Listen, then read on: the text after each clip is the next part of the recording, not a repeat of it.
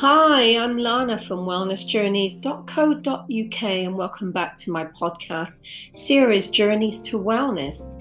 My website wellnessjourneys.co.uk gives a lot of information of the work that I do. I love to work or to help people to find their purpose on the journey we all know is life. So today I'm going to be talking about the dark night of the soul. Now, this is something that I spoke about recently where I felt that I was disconnected from my upper centers. And I've come to realize that really it was a really disconnection from everything that's been happening in the world recently. And I think that there's no explanation for it. Certainly, if we try to find the explanation why we're feeling the way that we're feeling, we can look at our human experience, our conditioning, our patterns, our behaviors, and we can certainly understand that on a cognitive level. But on a deeper level, I've been left almost like in the spiritual wilderness. That's all I can call it. And it's unusual for me because I really have felt that I've come away from that part of me that really understands and can go deeply into the realms of nature, the realms of the divine within. Anyway, I came across recently some writing by a young man called Matteo Sole. Now, he's written a book, and so I take no ownership of that, but I thought I would share it today because for me it's helped me to understand the dark night of the soul that I've experienced. And it was confirmed to me that I had COVID in March, and there was a point where I didn't go to the hospital, but there was a point where I was here in my house and just going through, just trying to survive. And I reached that point one night where I woke up and I thought, is this it? Is this it? Is this my last night on this physical plane? And it really took me into a place of choice. I could fight this, or I could choose to accept and acknowledge that if this was going to be my last night on earth, then so be it. And I chose to surrender to that. But I do call it the dark night of the soul. So coming across this article recently, it's really kind of given me some insight into what is actually happening, not just on an individual level, but on a collective level. And Matteo talks about a lot of things that resonate with me, and I hope that it will resonate with you as well, because out of suffering have emerged the strongest souls, the most massive characters, and seared with scars. And that's by Khalil Gibran. At some point, most of us go through a phenomenon known as the dark night of the soul. And although we try to run from it, it's still there. Although we try to cover it up and smother it, it is still there. Although we try to put on a happy, smiley face and pretend it away, it's still there. While some of us seek reprieve in religious thought, others of us seek respite in spiritual philosophy or psychology, and still others seek relief through addiction and mind-numbing external pursuits. The truth is that although we are all born with souls, not all of us know how to fully embody and integrate them into our human experience. The truth is that in our modern world, we live egocentrically rather than soul-centrically. Mystics, saints, and shamans throughout history have all referred to this egocentric human struggle in different ways. But the one thing they all had in common was their tendency to point to the need for us to consciously grow into our divine potential. One of these people was Saint John of the Cross, a Spanish monk who coined the term dark night of the soul, the name of one of his poems based on his own mystical experience. These days, the concept of the dark night of the soul has come to be used in a much broader way. What was once a term reserved for people actively going through a spiritual journey has now come to easily label anything ranging from a few bad days and a period of depression to the death of a loved one.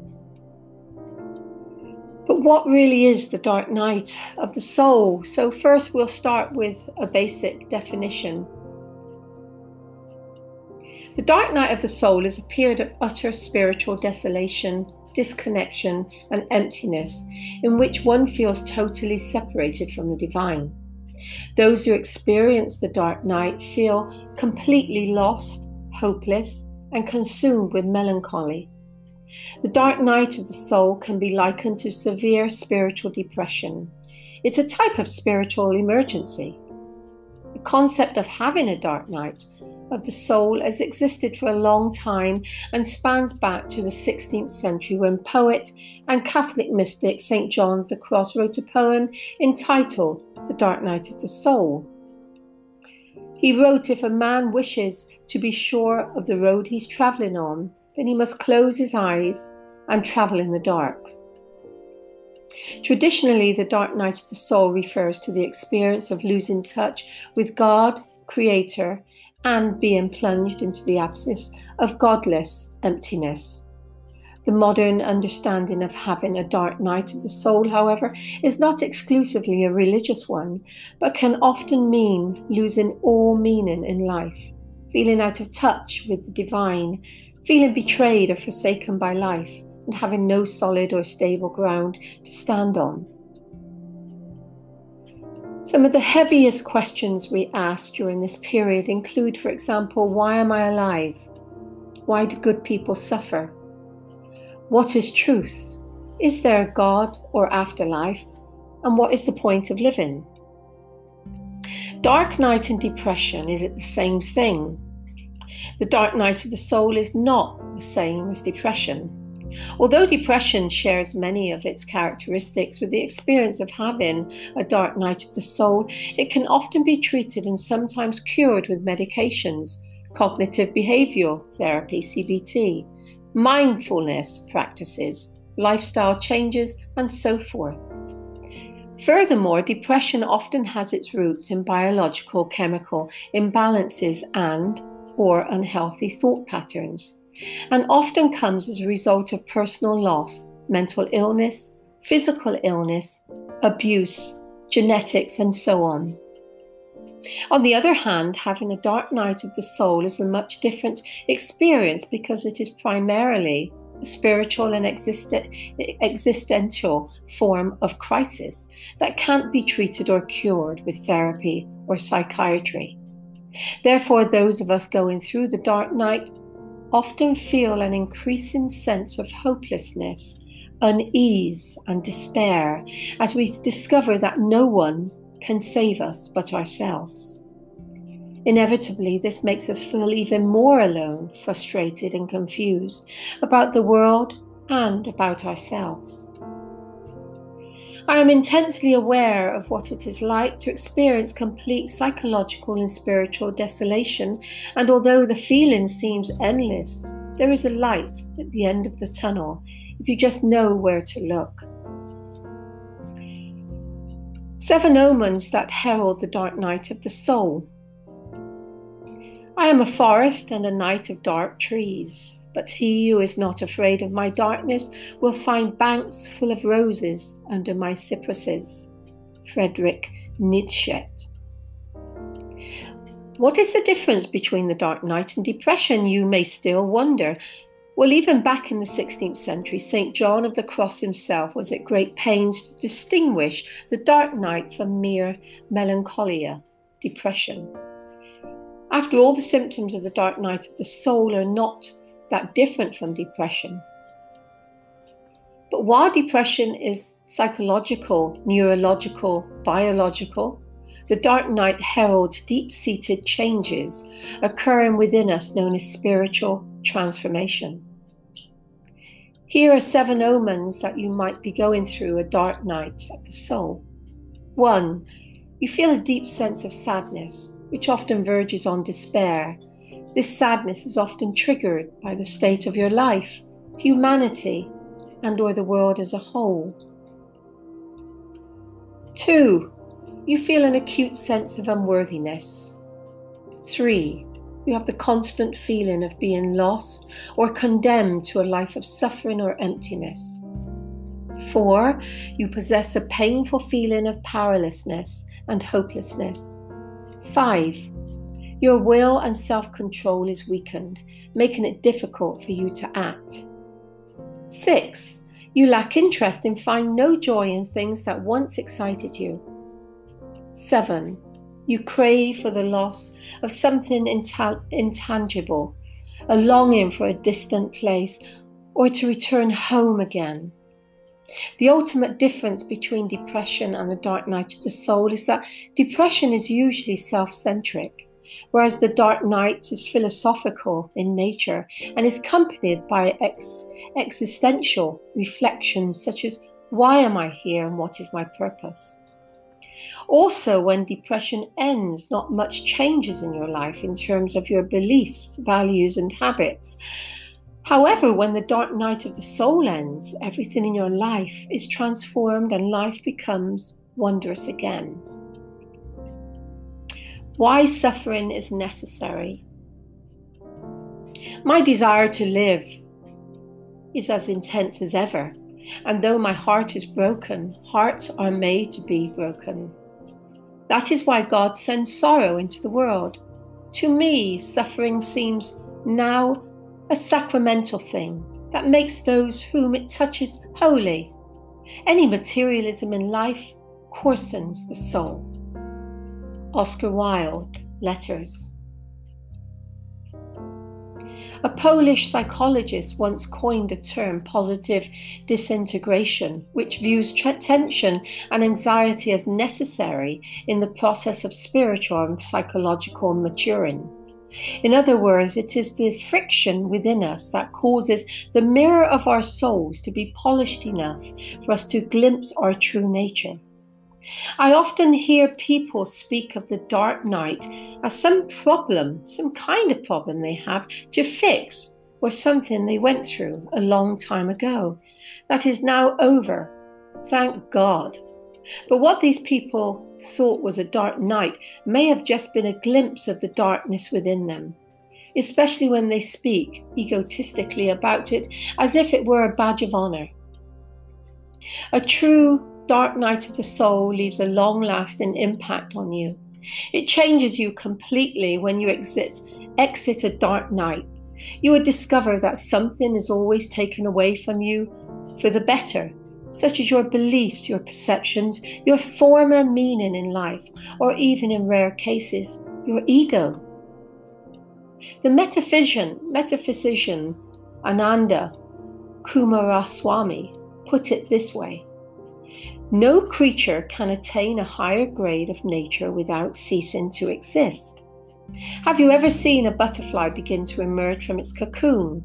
It must struggle in order to strengthen its wings. If someone frees the butterfly from its cocoon prematurely, it won't be able to fly because its crucial tempering stage will not have occurred. The same is true for trees. Trees need wind in order to build their structural strength to stay upright. Your dark night of the soul is your wind, your cocoon. It is an ego death, whereby you shed the ego that prevents you from embodying your soul.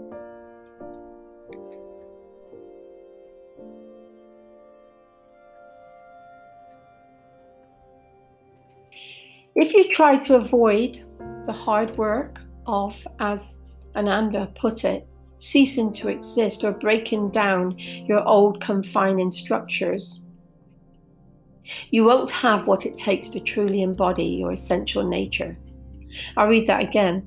If you try to avoid the hard work of, as Ananda put it, ceasing to exist, or breaking down your old confining structures, you won't have what it takes to truly embody your essential nature.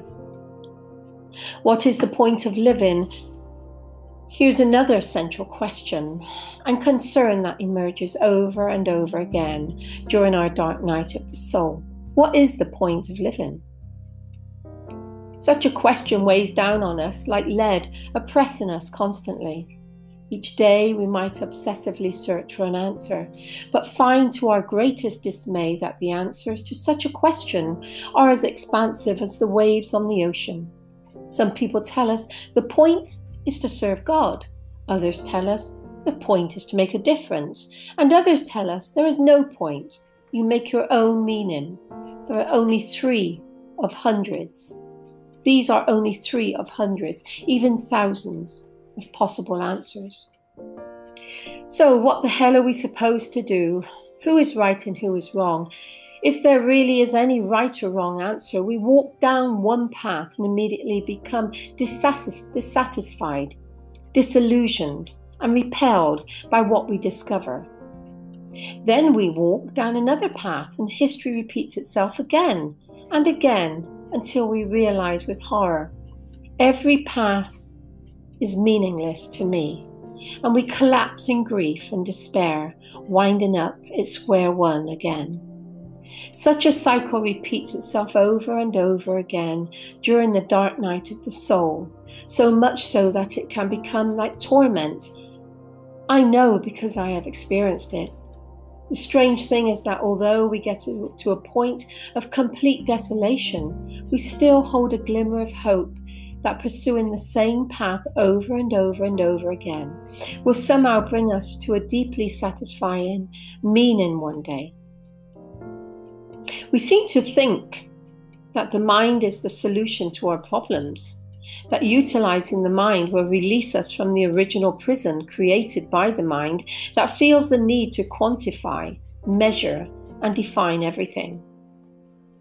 What most of us fail to do, however, is to question the actual questions we are asking and pursuing the answers to. Have you ever tried asking, why must there be a point to living? Instead of, what is the point of living? In elaboration on this, I'll elaborate on this below. I'll elaborate on this below. Happiness isn't this or that. Happiness just is. I love that. Earlier today, as this author goes on to say, I opened my email and received a poignant message from one of our long-time readers asking, I don't understand why am I alive today? Why do I experience life? I don't know why I'm here now. I don't see the point of living my life. I don't want anything. Not material, physical achievements, not relationships, not entertainment, nothing. I don't know what to do with this body, mind, and feelings. Or maybe I just experienced this life too intensely until I am numbed. But why? Matteo goes on to say, my answer to anyone experience this is that although you might feel cursed, you are actually blessed.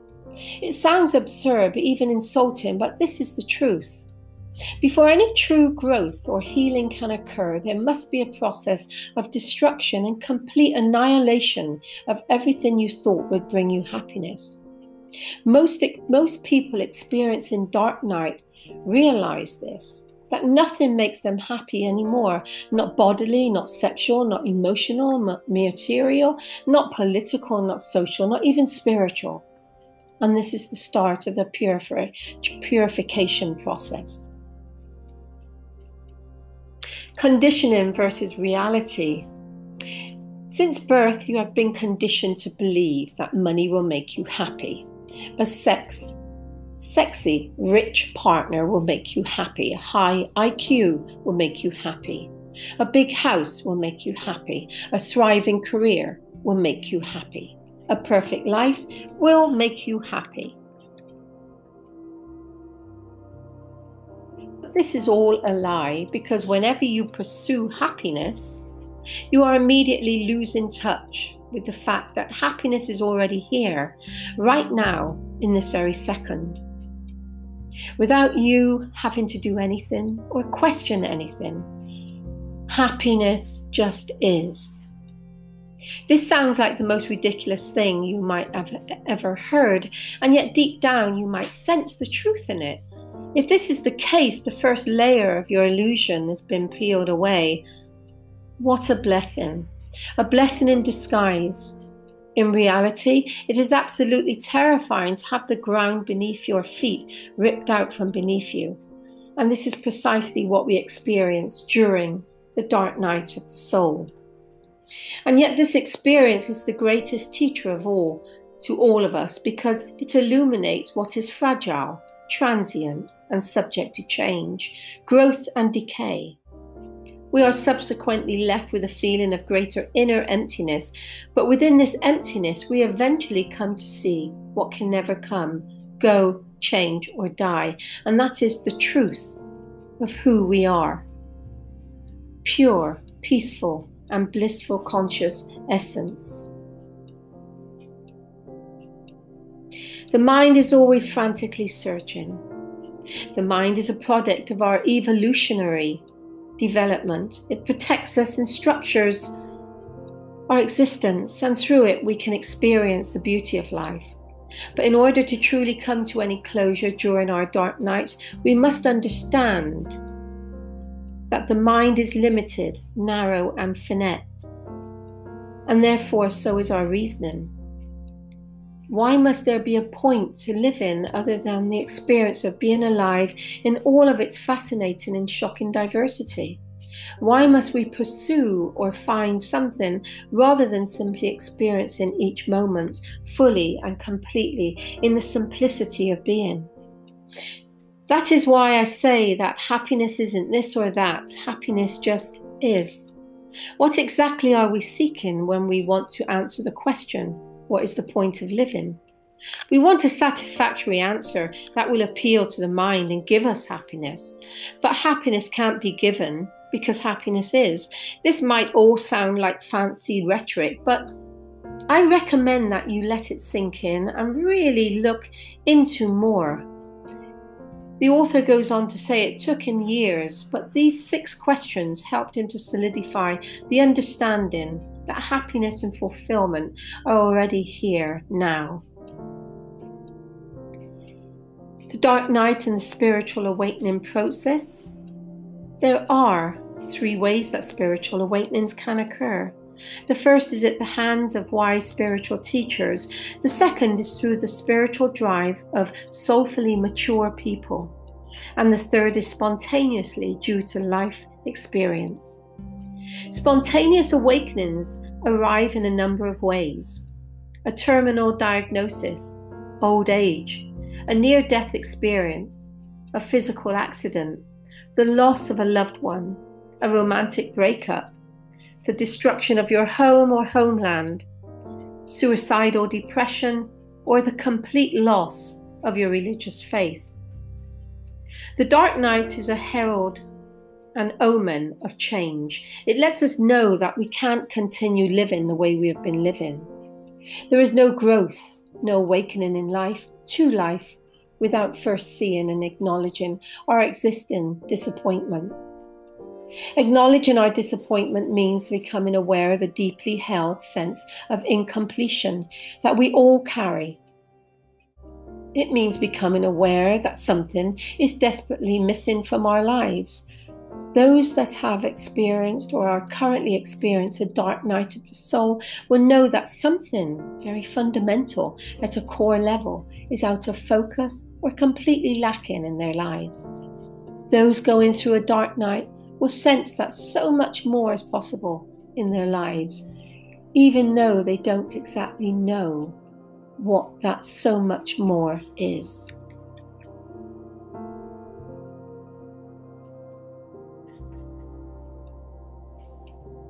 I'm going to come back in another episode to follow on with this. But this author that has wrote this, he's brought to me, he's given me such a gift, and a gift of understanding that I've died that night when I was going through that sickness where I questioned, is this it? I know that I died. And since then, the search has been to really find the answer to what has happened. Why can I not connect spiritually? Why can I not actually enjoy things that I enjoyed before? Having sex, being intimate with my partner is no longer something that I should feel or I do feel guilty about when I say no. I don't need this right now. When I feel that I don't need to listen to music, I don't need to be in company, I don't need to be political unless I really feel an urgency to put my point across. But all of this has only served me to recognize that I'm happy. I'm really happy in who I am. And that is a strange thing when you can come to a place of actually being happy, because for most of us, we don't understand or recognize what happiness is. And this is what this piece is about. So I'm going to come back, but for now, thank you for listening. This has been an episode just to really awaken in me to share. And I only come to my podcast when it's time to share something.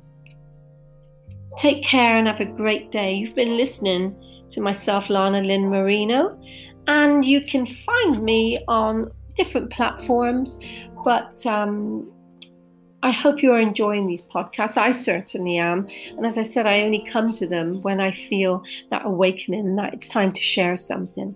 Have a great day. And thank you as always for being with me, for listening. And remember, life doesn't have to be perfect to be beautiful.